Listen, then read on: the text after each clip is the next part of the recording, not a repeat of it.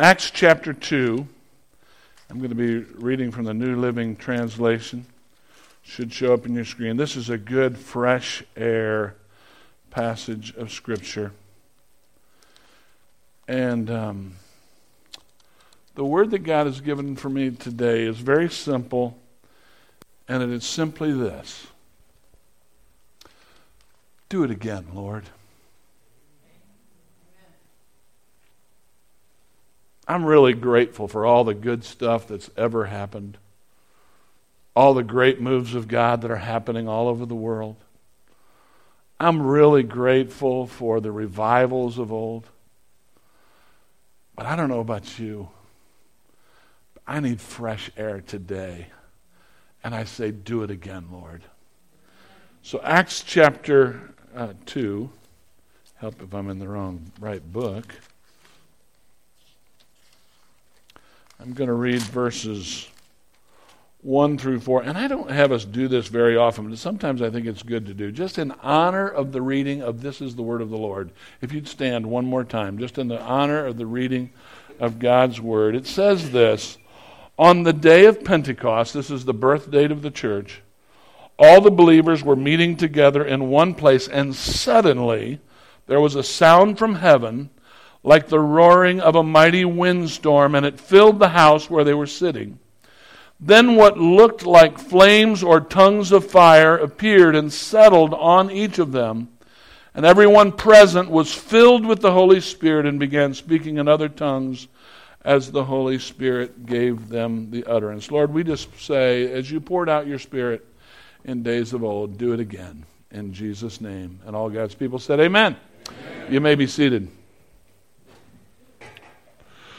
The scripture that we're using is sort of our theme scripture for this whole series. It's taken from the Message, Philippians 2:15, and it says, go out into the world uncorrupted, a breath of fresh air.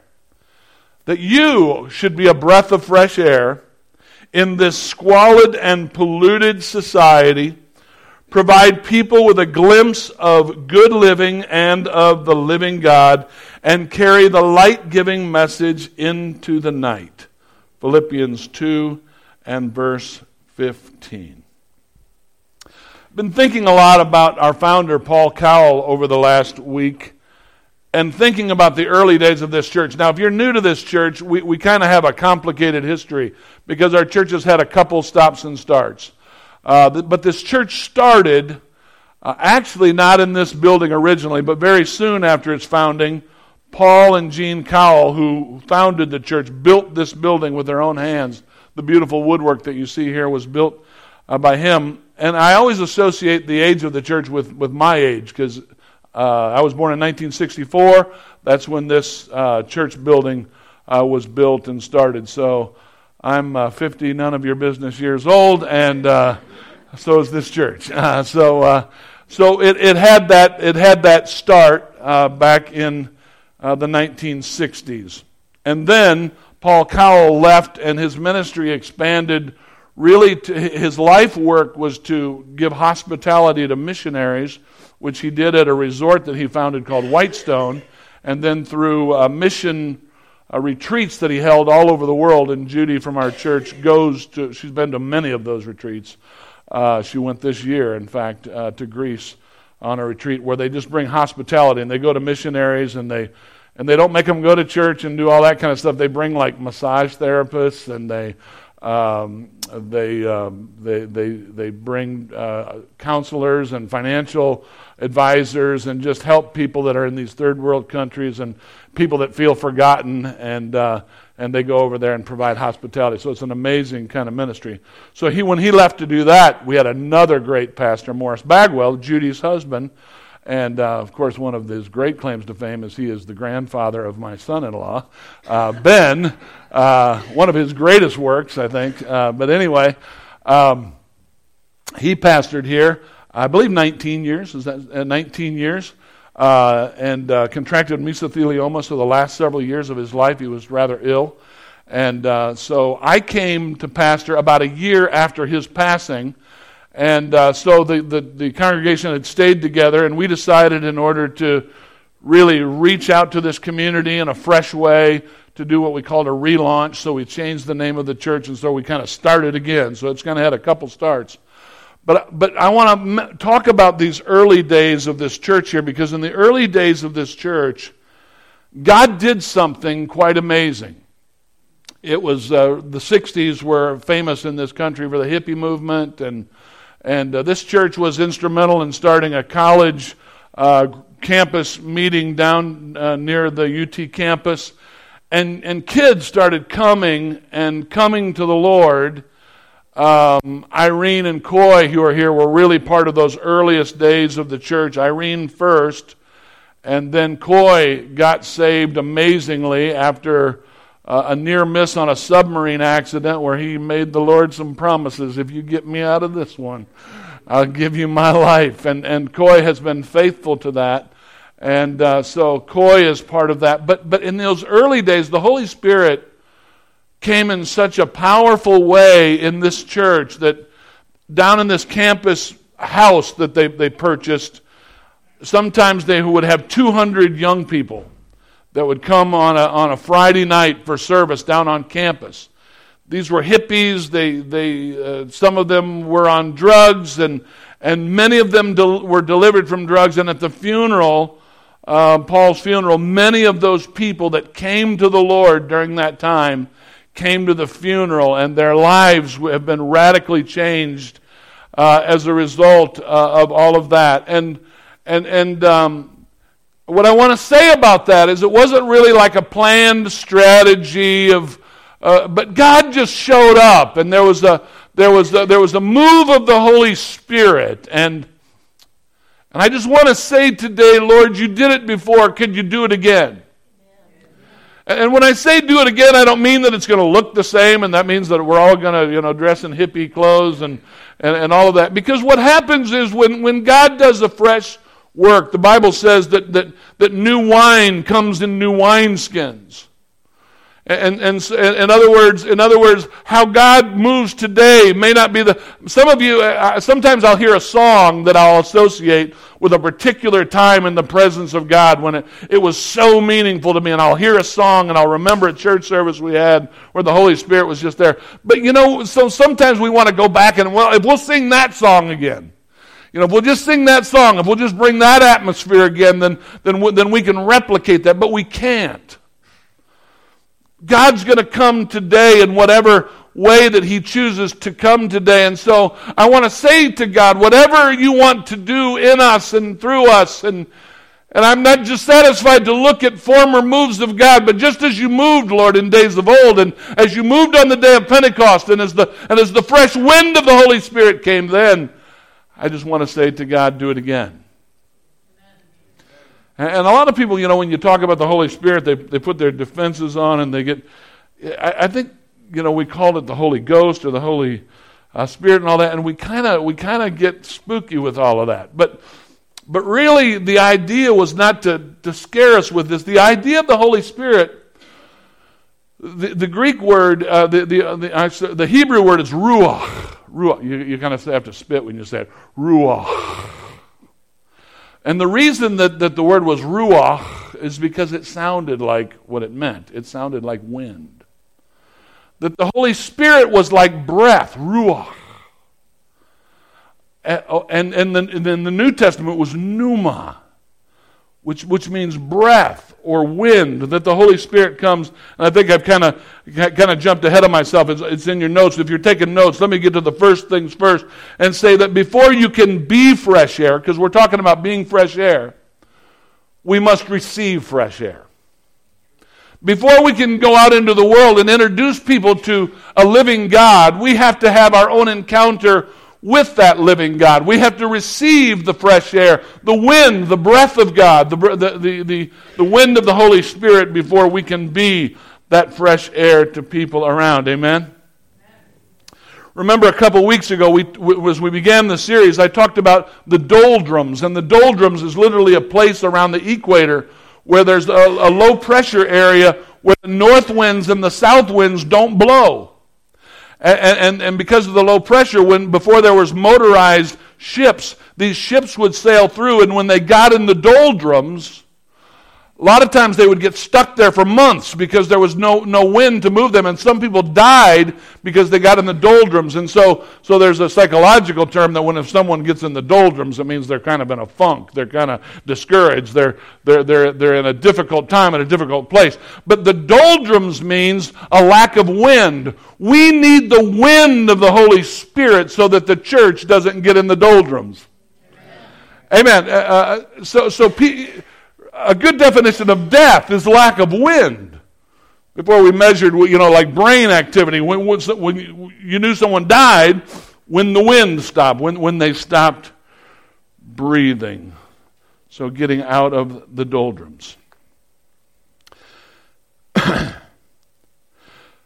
The Holy Spirit of this wind is something very powerful. In fact, the Scripture says that it is the very same Spirit that raised Christ from the dead. The Spirit that lives in us is the same Spirit that raised Christ from the dead. And so what we're seeking from God is that He would fill us with His Spirit, and that same Spirit that raised Christ from the dead would dwell in our bodies. And when people come to our church, they ought to see people like in the book of Acts, whether they literally see it or not, but there's like, Lord set my hair on fire, and apparently He did because it all burned off. But anyway, that there would be something so refreshing about this place, that there would be a breath of fresh air, that they would say, there's like an invisible flame on these people's heads. These people are on, and we talk about that, they're on fire. There's something about these people like it was in the book of Acts, so that we could be fresh air. And I just want to say to God today, Lord, as you did it in days past, we invite you, do it again. At Life Church, we believe, and we teach this in our Discover Life class that we'll be having, I believe it's not next Sunday, it's the Sunday after, the first Sunday of December. This is one of the, and someone take my Bible for me, will you? Thank you. Appreciate it, Dalen. At Life Church, we believe in being Spirit-filled and Spirit-led. Spirit-filled and Spirit-led. And as I thought about being Spirit-filled and Spirit-led, I thought about it in this terms of breath or wind. It's inhaling and exhaling, isn't it? Because when we're Spirit-filled, we're receiving the breath of God, the wind of God. When we're being Spirit-led, we're walking it out. And the Bible says that His Spirit is like rivers of living water that are flowing out of us. And so we're a conduit for the Holy Spirit. So not only are we to be Spirit-filled, but we are to be Spirit-led. And I thought about how is it that we can become stagnant. And if you think about how water becomes stagnant when there's nothing fresh that's going in, or there's nothing that's going out. And so I think there's two ways as a church that we can become stagnant or get in the doldrums or lose the wind of God. And one is if we are always receiving and never giving out. Oh, feed me. Feed me. Feed me. Come, Holy Spirit. And leave this place and never exercise the Holy Spirit in the way that we live our lives, or allow the Holy Spirit to lead us. And so we come on Sunday mornings, and there's a big difference between what happens with us on Sundays and with what happens with us on Mondays. But really, we need to be breathing in the Holy Spirit, not just one time. And sometimes when we think about being filled with the Holy Spirit, we think about being filled like it's some one-time occasion. Well, back in 19 such and such, I was filled with the Holy Spirit. You know what the Bible says about the New Testament church? They were filled with the Spirit continually. It ought to be our prayer, Lord, continually fill me with the Holy Spirit. It's breathing in. Oh yes, but then as we walk out of this place, that we're breathing out, that we're being Spirit-led. So yes, that the gifts of the Spirit, when we're breathing in, that the gifts of the Spirit are manifest among us, and that God is still, hey, by the way, just in case you're wondering, you're in a church that still believes that God is at work today.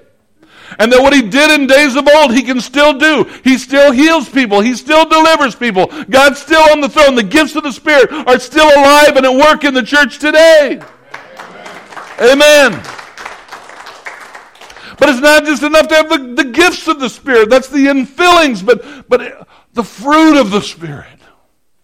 The love, the peace, the joy, the long-suffering, all of those things that come by being Spirit-filled, that work their way out. And so there's this inhaling and there's this exhaling that must be happening among us. And as churches, we can become stagnant. The other way is that we're always talking about how to live a good life, and we never ask God to fill us. And so we can talk with good theology about the theology of the Holy Spirit. We can talk about what God did in days past. We can talk about what it means to be a good Christian, and don't do this and don't do that and please do this and all of that. By the way, that's Old Testament law. Can I just tell you, if you want to overcome strongholds in your life, quit doing it by just trying to be good. Get close to the Holy Spirit. As you get close to the Holy Spirit, He'll do things. He'll lead us and He'll guide us into all truth. And so if we're not careful, we can have good theology about the Holy. Oh, we believe in the Holy Spirit. I want to do more than just believe in the Holy Spirit. Oh God, I want to continually receive the Holy Spirit. That's my hunger this morning, church, is to tell us, oh God, you're no respecter of persons, and just as you moved in days of old, you can move on us now. And we say, come Holy Spirit. We need you. Unless the Lord builds the house, the Scripture says, they labor in vain who build it. It's not by might. It's not by having good coffee. It's not by welcoming people nicely. It's not by having nice facilities. It's not by having a good worship band. It's not by might and it's not by power, but it is what? By my Spirit, says the Lord, the Holy Spirit. God's got to build His church. And if He builds His church, the gates of hell will not prevail against it. Amen. Amen. And so we read about two symbols. One was this rushing mighty wind. Now, I grew up in Illinois. We were in tornado country. In fact, in Murfreesboro, where I pastored, it was famous for having the most damaging tornado in the history of the United States that came through there. Hundreds of people were killed back in the 1920s. It was a mile wide. They called it the Tri-State Tornado. It started in Missouri, jumped the Mississippi River, came across Illinois and all the way into Indiana. It was an amazing thing. But so we were very aware of tornadoes, and we would see tornadoes from time to time. And when a tornado comes, before the tornado comes, it sounds like a train that's coming. There's a silence before the tornado, and then if there's no train tracks around and you hear a train, you better head for cover. But the Holy Spirit, it doesn't come in our lives to do damage and all that, but it comes to blow away it comes to refresh us. The wind of the Holy Spirit comes to refresh us. But the other symbol that we saw was the fire. And the fire comes to purify us. That the Holy Spirit wants to come and He wants to refresh your life. But He also wants to come and purify. One good way to think of that fire, I think of the three Hebrew children, Shadrach, Meshach, and Abednego, that were thrown into the fire. And the Bible says the fire did not burn them, but the only thing that the fire that burned was the ropes that held them. That's what the Holy Spirit does. When the fire of the Holy Spirit comes, the fire doesn't come to do damage to you, but the fire of the Holy Spirit comes to remove those strongholds and to take away those things that are keeping you from the Lord. And so we just ask God, let the fire of the Holy Spirit burn away those things in me that need to be burned away. Amen. Amen. And so Life Church, the church that you're sitting in, when we were founded, we didn't start like in a denomination. We were part of a denomination, and it's okay to be part of a denomination. But whatever denomination you're part of, it's more important that you're part of a movement. I've tried to stay away from politics this whole political season, but can I just say that I think the Donald Trump folks and the Bernie Sanders folks had something in common. And that was that they both felt like they were part of a movement. They didn't just feel like they were part of a political party. They didn't feel, we don't care about party and all that. We're part. By the way, I'm not saying anything positively or negatively about any of those because I'm here representing a different king and a different kingdom. Amen? But what I'm saying is, in the church, you're not just part of some church with certain doctrines and law. I don't want to be just a part of that, but I want to be a part of a movement. And that when the church started, it started not as a denomination. It started as a move of the Holy Spirit. And that's how most denominations started. They started as movements. And so the Catholic Church claims Acts chapter 2, when this move of the Holy Spirit came through as their beginning. Now, I'm a little bit older, so I'm going to give you some reference here on the Catholic Church. When I was young, and actually just a little bit before my time, some of you will remember this, the Catholic Church used to do all of their masses in Latin. They would do all of the masses in Latin, and the priest would not even face the audience. He would face, so if I was speaking, I would be speaking like this, and you would be, and really the Scripture was kind of kept away from the people because it was in Latin, and they didn't really want people. There was actually one period of time when the Bibles were chained to the pulpit to sort of keep it away from the people. But they would point to Acts chapter 2 as being the birth date of their church. But one thing that happened, I think, just before my time, there was a pope that came along called Pope John the 23rd, and the reason that they made him the pope is because he was so old they thought he would be harmless. Actually, that's actually true. When you look at the history, the guy was so old they figured this will be kind of a fill-in pope. He won't do anything. And when this pope got there, this pope was hungry for the Holy Spirit. Pope John the 23rd. And he called a Vatican Council, the Second Vatican Council. And here's what he said. I think it's really interesting in terms of our series that we're in right now.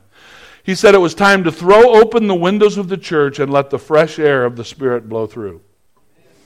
That's what he said. That's what this pope said. It's time to throw open the windows of the church and let the fresh air. And it was at Vatican II where they went from Latin to English, and where they started mixing with Protestants, and then a Holy Spirit move within the Catholic Church actually resulted from that. And many Catholics during that time were filled with the Holy Spirit.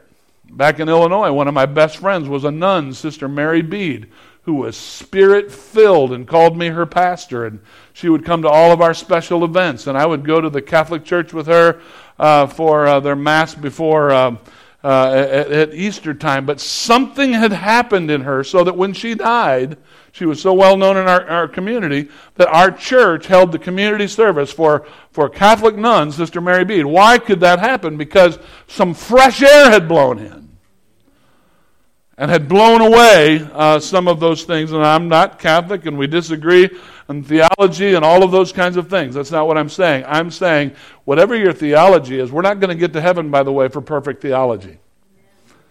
The Bible says we see through a glass darkly, but then we're going to see face to face. But I don't know about you. On this side of heaven, I want my down payment on heaven, which is the Holy Spirit, in this life. Martin Luther had no intention of starting a denomination. He wanted to reform the Catholic Church. He had an encounter with the Holy Spirit and a revelation that we were saved by grace through faith. It affected him so deeply that when he was brought up on charges, he wouldn't recant. And when he wouldn't recant, he wasn't trying to start the Lutheran Church. He was trying to bring the Catholic Church closer back to the Holy Spirit and back to the book of Acts. And he was kicked out of the church, and had his followers continued in that vein, it would have been wonderful. But there was a guy right after him by the name of Philip Melanchthon, who wrote down everything that Luther believed and said, now what it means to be a Lutheran is to believe all these things.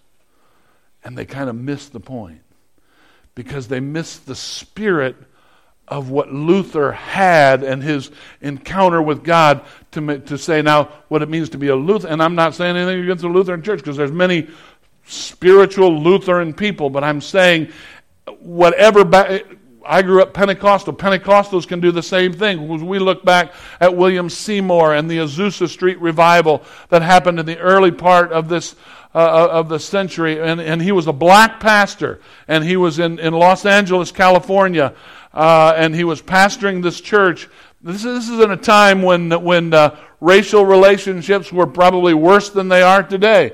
And in fact, when he went to Bible school, he was forced to sit outside of the class in order to receive his teaching. And when he went to California and the Azusa Street revival broke out, historians say that black people were laying hands on white people, and the color line was washed away in the blood. That's good preaching. The Holy Spirit was moving, and when the Holy Spirit moves, it breaks down barriers between us. But if we're not careful, we can say, okay, now this is what it means to be a Pentecostal, with this, we believe this, and this, and that's all wonderful. But we don't need to just believe what we are. We need to say, come, Holy Spirit. Do it again, Lord. However it looks in 2016, do it again, Lord. I don't think there's one way that the Holy Spirit comes and it doesn't look the same thing and like the same everywhere. But when people come to this church, I want them to experience a difference when they walk in those doors. And the difference is going to be that these people are on fire, that these people have been refreshed, that these people are filled with the Spirit of God. The Methodist Church started with a major move of the Holy Spirit. John Wesley was an Anglican priest, and he had good theology. In fact, he went to Oxford, and he and a couple of his friends were part of what they called the Holy Club. They were trying to live righteous lives. They were trying to be good young men going to college. But there was something missing for John Wesley, and he saw this group of Christians called the Moravians. And when he saw what they had, he said, I want what these guys have. And he was on a shipwright, and he heard these Moravians singing, and there was something in John Wesley's heart that says, I've got to have. I can't just have good theology, and I can't just try to live right, but I need something inside of me that will burn away the I'm trying to live for God on my own. And he said on that night that something fell away from him as he was listening to those Moravians, and he began to worship the Lord. And he has this famous quote that Methodists talk about today. His heart was strangely warmed. His heart was strangely warmed. And he continued in his Anglican church there, and he would have been a good Anglican for the rest of his life. But these people were coming through his church, and their hearts were being set on fire, and they were wanting to go to this new country called America. And the Anglicans wouldn't lay hands on them and send them to America because they were in rebellion to England. But John Wesley said, I'm sorry, I don't care if I'm an Anglican. These guys have the Holy Spirit on their lives, and we're going to send them to the United States. And he started ordaining people, and they kicked him out of the Anglican church. And he's buried in a cemetery with what's called the dissenters, those who dissented from the Anglican church. Not because he wanted to, but because of the Holy Spirit in his life. He started a movement, and so all these Methodist churches that sprang up all over the United States, it was a result of the move of the Holy Spirit. But today, I went back to Wesley's church, and it was a dead, doldrums place. And they could talk in very educated terms about what happened back then. But there was no freshness of the Holy Spirit, and that's what's happening. One of the reasons that Life Church is flourishing, I believe, right now, and one of the reasons I think we're seeing some growth in our church right now is because people are saying, I'm not really caring what sign hangs on the front of the door. I've got to have something fresh from God. I need something fresh of the Holy Spirit. Just as you did it before, Lord, you can do it again. And so we've got these Johnson students here on the front row. They're part of a great move of God that happened in our country called the Restoration Movement. And in the Restoration Movement, there was some of their leaders said things like, we're not the only Christians, but we want to be known as Christian only. And so they started the Christian churches and the churches of Christ. And they said, we don't want any creed but the Bible. We don't want any vicar but Christ. No creed but the Bible. No churches but the churches of Christ. And so they started, and there was the Cane Ridge revival that broke out in Kentucky, I believe, wasn't it? I think it was in Kentucky, but anyway, the Cane Ridge revival, and so all through the South, you'll see Christian churches and churches of Christ. And if we're not careful, and I like to tease my Christian church brothers and sisters, I call them the non-denominational denomination. And by the way, Life Church can become a denominational church. And there's nothing wrong with being a part of a denomination. Don't get me wrong. Don't misunderstand. Because denomination is really, someone put it to me well, that denominationalism has died. That's the understanding that our denomination is the only denomination. But denominations are important because it gives us a bucket to put our theology in. And we need a bucket to put our theology in, and Life Church has a bucket to put our theology in. We teach what we believe and teach. That's really important, all of that. But if we just become a bucket of theology, we'll die. And we'll be in the doldrums because there's nothing fresh coming in and nothing fresh going out of us. And so, God, you moved on John Wesley, and I want to say, do it again, Lord. You moved on Martin Luther. Do it again, Lord. You moved on Pope John the 23rd. Do it again, Lord. You moved on Barton Stone and of the Christian churches movement. Lord, do it again. We used to sing a song, while on others you are falling, do not pass me by. Do it again, Lord. And so if you're taking notes this morning, our fresh air prayer is do it again, Lord. And then from Psalms 126, the message, and now God, do it again. Bring rains to our drought-stricken lives so that those who planted their crops in despair will shout hurrahs at the harvest. So that those who went off with heavy hearts will come back laughing with armloads of blessing. Amen. And here's where we've kind of gotten really overcomplicated, I think, with the Holy Spirit. How do we receive the Holy Spirit? How do we receive? And this answer is going to sound too simple. I know it. I know it will. But I got Bible for it. In order to receive the Holy Spirit, just ask. Just ask. God loves when we... Can I just say this, too, about the Holy Spirit? The Holy Spirit is not an it.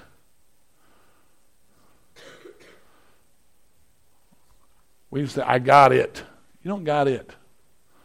The Holy Spirit is God himself. Living in us. It's a manifestation of the Holy Spirit. It's a manifestation of God that lives within us. God doesn't want to give you an it. God wants to fill you with himself. Flow to you and through you and out of you. Here's my scripture, Luke 11, 9 through 12. And so I tell you, and I love the way it says it in the New Living Translation. I think in the King James it says, ask and you shall receive, seek and you shall knock and the door shall be open. But really in the Greek it's the active progressive verb, which so it doesn't just mean ask. It means ask and keep on asking. Seek and keep on seeking. Knock and keep on knocking. So I tell you, keep on asking and you will receive what you ask for. Keep on seeking and you will find. Keep on knocking and the door will be open to you. Don't get tired of this prayer, in other words, God says. Don't get tired of the prayer, come Holy Spirit.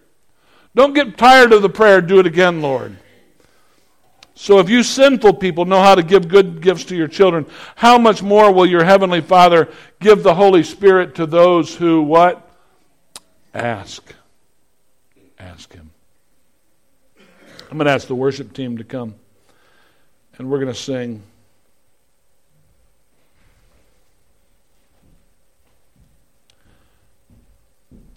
And as I already mentioned, the Holy Spirit's not something that we ask for one time and just mark a date on a calendar and say, I got it.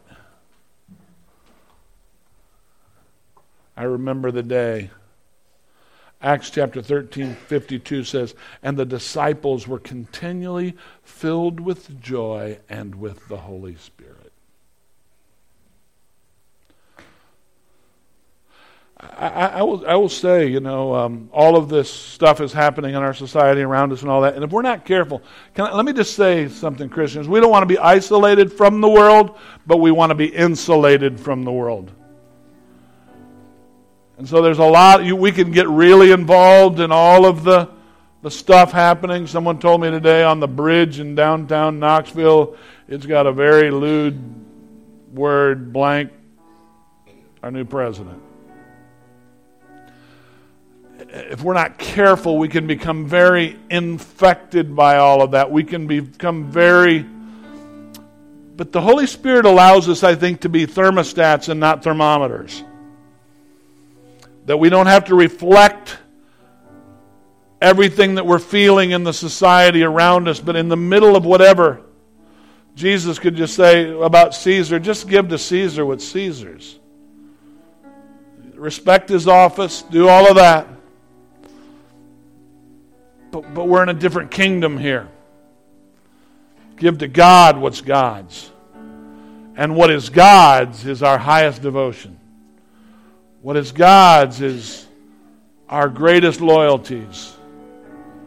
And I really think it's important right now in a country right now that seems to be divided. Can I just share with you a dream this morning?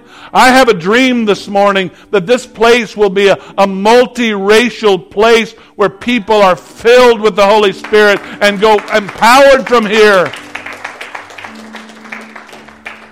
Because the Holy Spirit will wash away the color line. It's not the Democrats or the Republicans.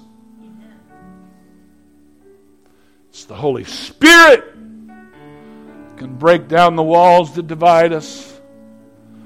I appreciate what you said, Sister Peddler, this morning about there's no color. There's no color in God. In God. You are my brother. You're my sister. Wouldn't it be great right here in North Knoxville just to confound the wise and let God do something incredible in our day? And I want to say, Lord, you've done it before. Would you do it again? Come, Holy Spirit.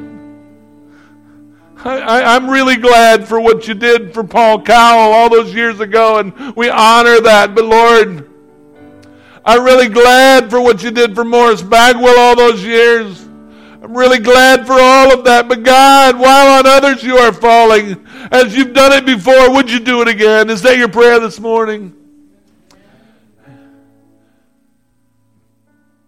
Here's my heart. Is that the wrong song?